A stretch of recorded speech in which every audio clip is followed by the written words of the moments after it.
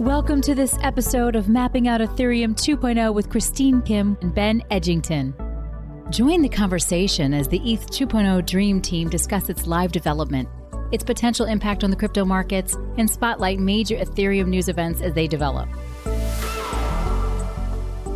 This episode is sponsored by Unique One Network and Mimo. And just a reminder, CoinDesk is a news source and does not provide investment advice. Hi guys, welcome back to Mapping Out ETH 2.0, hosted by yours truly, Christine Kim, and Consensus's Ben Edgington. Hi everybody. As ever, Christine and I will be going through your weekly roundup of markets, tech, and community-related news about Ethereum and Ethereum 2.0. And we have a very special guest who will be accompanying us on this journey this week. But before we get to that, Christine, we talked about ETHCC last time. It's all done now. Did you catch any of it? What did you think? I tried to tune into as many segments of ETHCC as I could virtually, but it's not the same. I felt a lot of FOMO, like watching on Twitter, like the kinds of meetings people are having, all the fun that looked like what's going on without me. So honestly, I'm not going to lie, I was pretty sad for most of it because I wasn't there. Ben, did you also experience the same? Yeah, totally. I caught a lot of the talks online, but I missed out on the bars, the meals, the friends, and it was a bit sad watching from afar, but some great talks and great content. So check it out. It's all still available on the YouTube channels, and there's some really good stuff. I'm planning to do a roundup of some of the Ethereum 2.0 talks in this week's What's New in ETH2, so look out for that. Yeah, well, related to ETHCC and also what went down at the conference, we have someone, our special guest here, who actually went in person. Joining us today is Alex Obadia of the research and development organization Flashpots. Great to have you today on the show, Alex. What was your experience like at ETHCC? Thank you, Christine and Ben, for having me. ETHCC was great. I gave a presentation on ETH2 and EIP 1559 with Alejo, another member of our team. It's one of the first community conferences after Corona. I guess Miami was maybe the first one, but that wasn't as ETH-centric as this one. And so it was good to meet old friends, meet the new people in our community, especially I think there's a lot of new NFT fans, and generally, getting a temperature check of the Ethereum community. So I had a lot of fun. Yeah. Did it pass the vibe check? Was the temperature pretty chill? It did. I will say there's still Corona happening. And so, of course, it's not as relaxed as pre-Corona. And, I'm still excited for the upcoming community conferences where Corona will be fully gone and it'll be even more relaxed and there'll be less restrictions. But yeah, it definitely passed the vibe check. Generally, people are very excited. It's fun to see. Alex, your specialty and your expertise is on this topic of miner and maximal extracted value. And for this episode, we really want to go deeper into understanding the MEV market, how MEV works on a technical level, and how it's impacting the community of Ethereum today. So, of course, for people who've already listened in on Alex's talk from ETHCC, we'll link it into the show notes today. Today will be like a more in-depth conversation on the other facets of MEV. We want to start with the basics, though. Let's talk a little bit about the market for MEV first. Yeah. So, Alex, I watched you talk and it was great.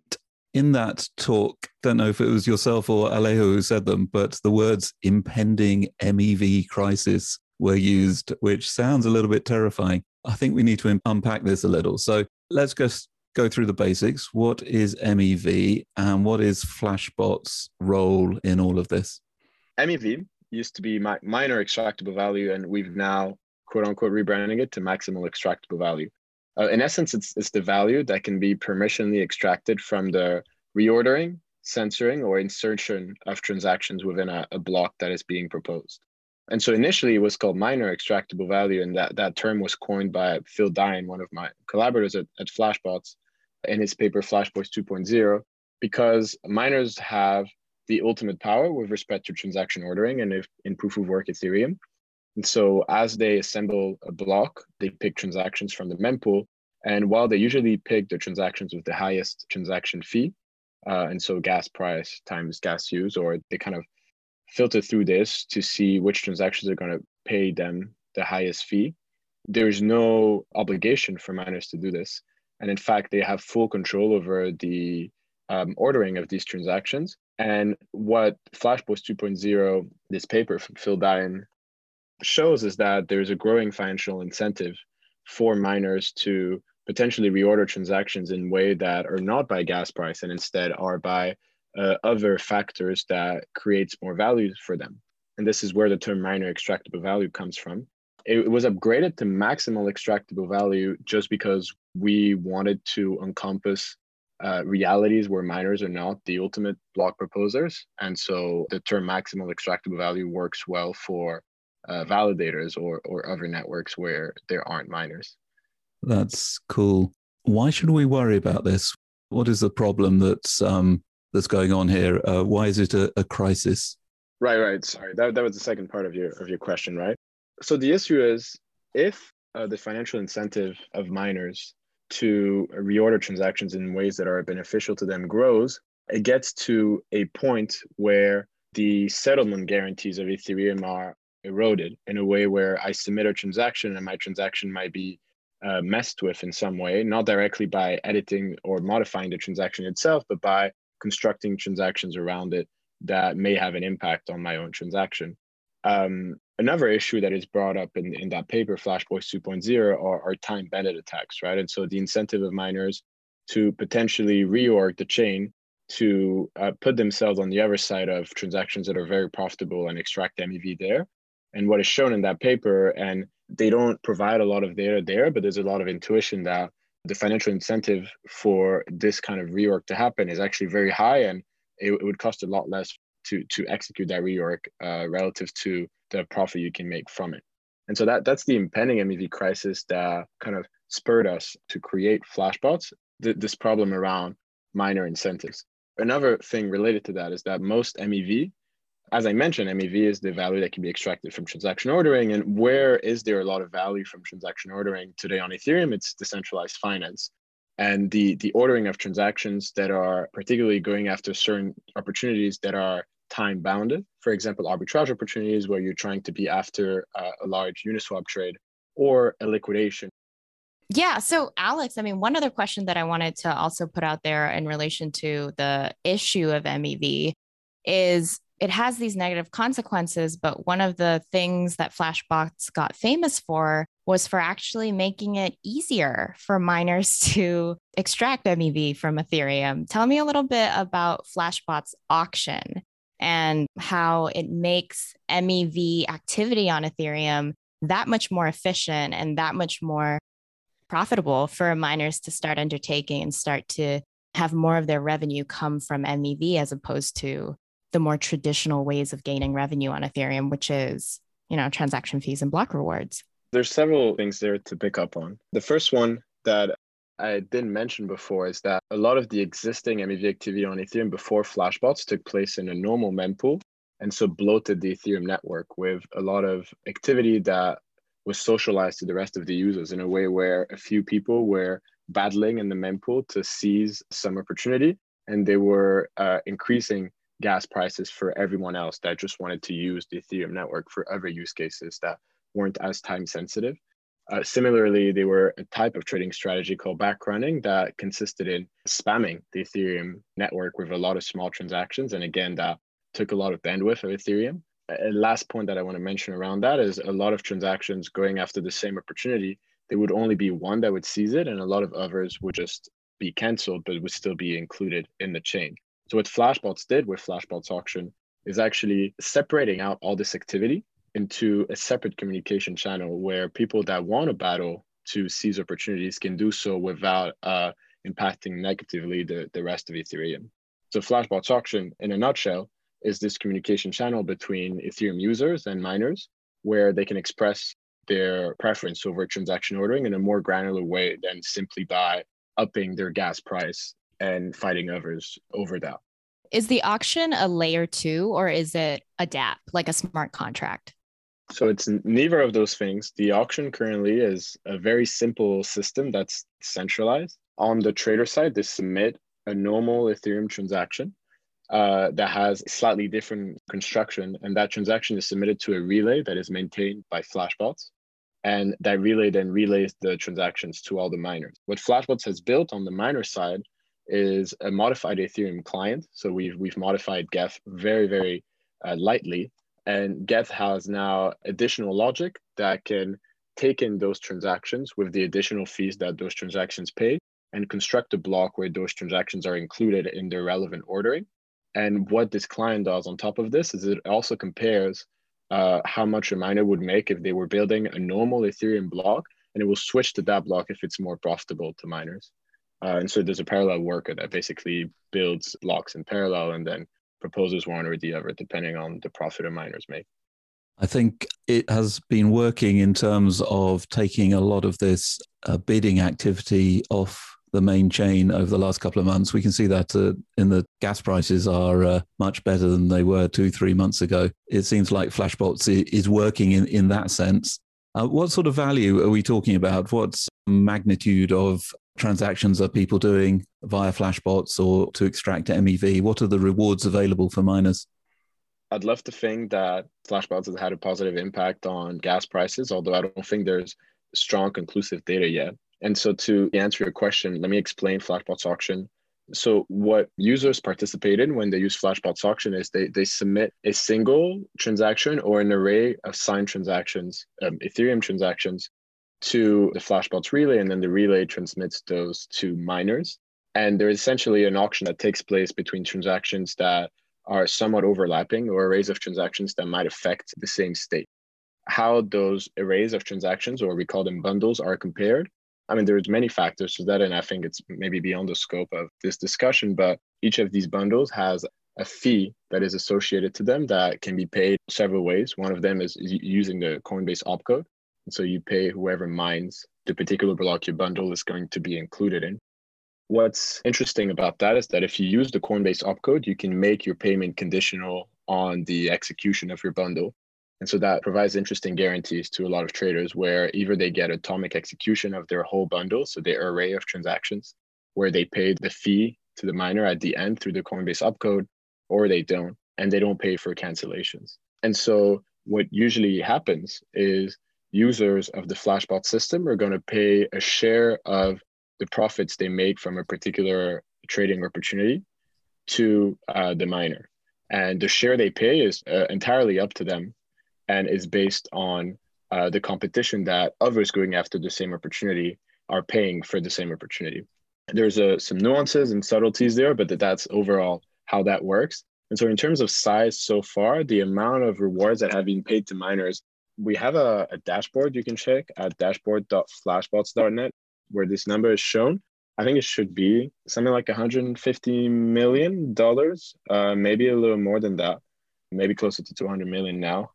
Yeah, we'll definitely link to the dashboard in our show notes, because one other thing I want to note about like the value is just the shape of the curve, like how quickly the amount of MEV value being extracted has increased over 2021, specifically since you guys started the Flashbots auction. And I want to move us a little bit deeper into the technology behind how you guys are tracking this. And you explained a lot of it very well, Alex, with the auction. Can you tell me about some of the findings from your research on MEV, especially as it relates to Ethereum 2.0? So given the kind of activity that you're seeing in the MEV market on Ethereum today, what kind of projections are you thinking about as it relates to when Ethereum finally merges on a technical level from proof of work to proof of stake? Happy to talk about that. So far, we've talked about what MEV is and how miners order transactions and have power over transaction ordering, and they essentially get paid a fee through Flashbots to order transactions in a way that users would like to. And so that fee can represent a share of MEV that is paid to miners, essentially. So if you now use that same logic in ETH2, you don't have miners anymore, but you have validators, and they still order transactions. And so you can think of the rewards that validators would get to order transactions, because the concept of transaction ordering and of users wanting to express their preference over the ordering in a particular Ethereum block is still relevant. And so one of the findings of the research is using existing numbers that we have on MEV to look at the impact of MEV rewards on validator yields and validator rewards. what was particularly striking is that because of the different structure of rewards in these two, MEV is a much bigger deal relative to general rewards that validators make. So that was one interesting result from that. And then a lot of things kind of flowed from that. One of them was that MEV might amplify inequalities between validators in ETH2, just because MEV it's not evenly distributed between blocks. And so some blocks might have a lot more MEV than others, which implies some blocks will pay out a much bigger reward to the validator for that particular block. And so that might increase inequality between validators, especially in a world where whoever gets that big reward can then spin up more validators, and you have this kind of rich get richer dynamic. So we're doing more research on that to understand it better. Alex, in terms of fixing MEV, if you feel that it needs fixing, I mean, maybe it's just something that is. I work on Ethereum 2 protocol stuff. Is that where we should be looking at fixing things, or should we be looking at the application layer? Or what are your sort of ideas or suggestions for how we can lessen the negative impacts of this maximal extractable value?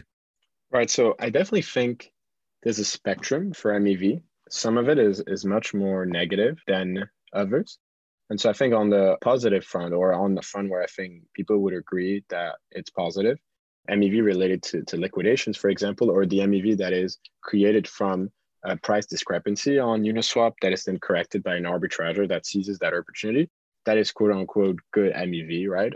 On the other side of the spectrum, you have MEV that is essentially bad. I think the worst kind would be, for example, hacks, right? Flash loan based hacks are to some extent very clever trades, but at the same time, they're clearly net social negative for the space, right? And that's something we want to mitigate.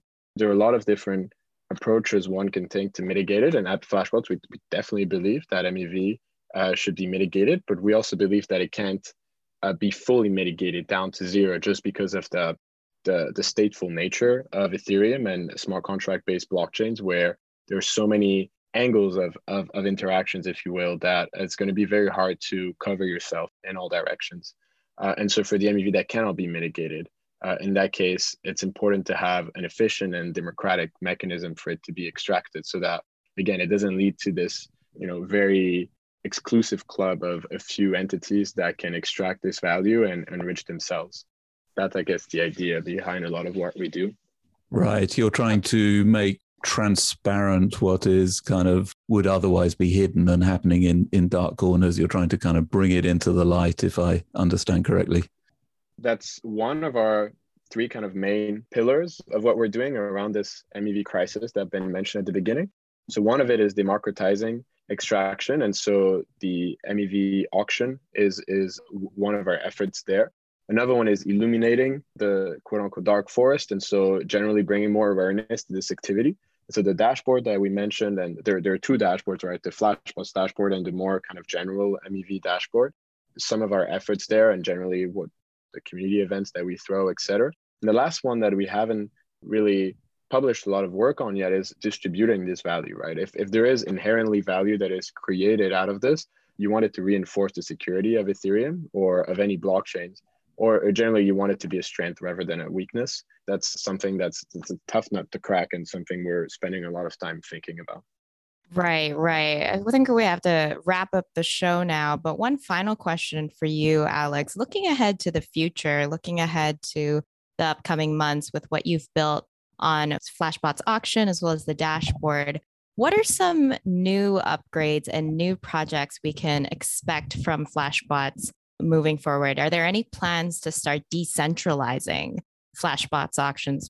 When you were talking about how do we start distributing MEV rewards, MEV extraction to make it, not just go to a select few, but perhaps to a wider base of users? Tell me a little bit about the upgrades and the new features we can expect coming out from Flashbots in the upcoming months.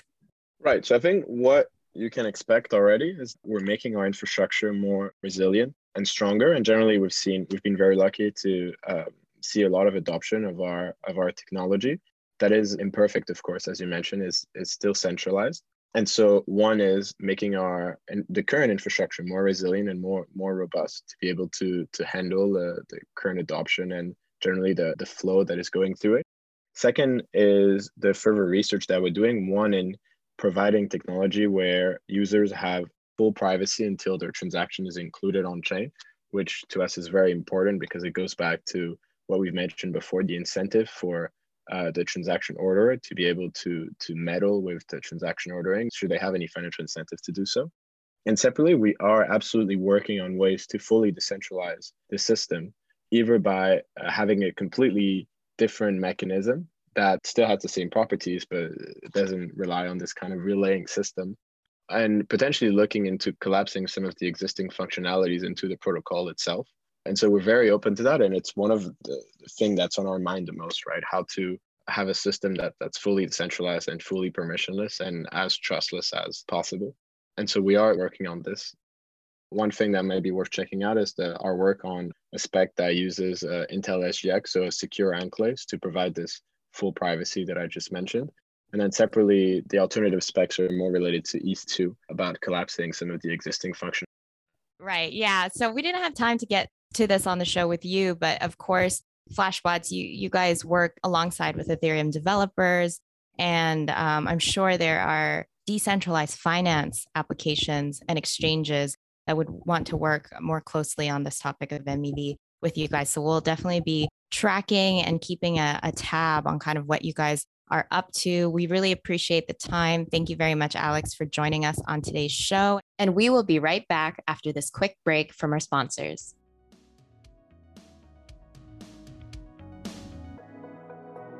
There's so many blockchains and NFT marketplaces these days, and none of them work together. Introducing Unique One Network, the easy way to build multi-blockchain, DeFi-enabled NFT marketplaces, where instead of picking your favorite blockchain, you let your users and creators pick for themselves. Powered by Polkadot, Unique One Network lets you service NFT creators and collectors across art, photography, philanthropy, gaming, finance, and more.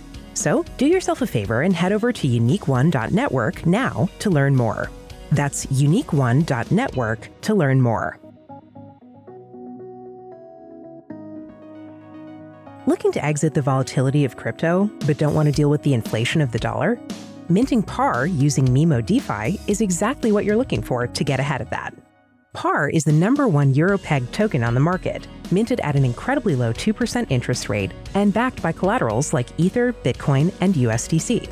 Stabilize your portfolio, open a vault, and access the power of blockchain through Mimo protocol today at mimo.capital. That's Mimo, M-I-M-O, .capital.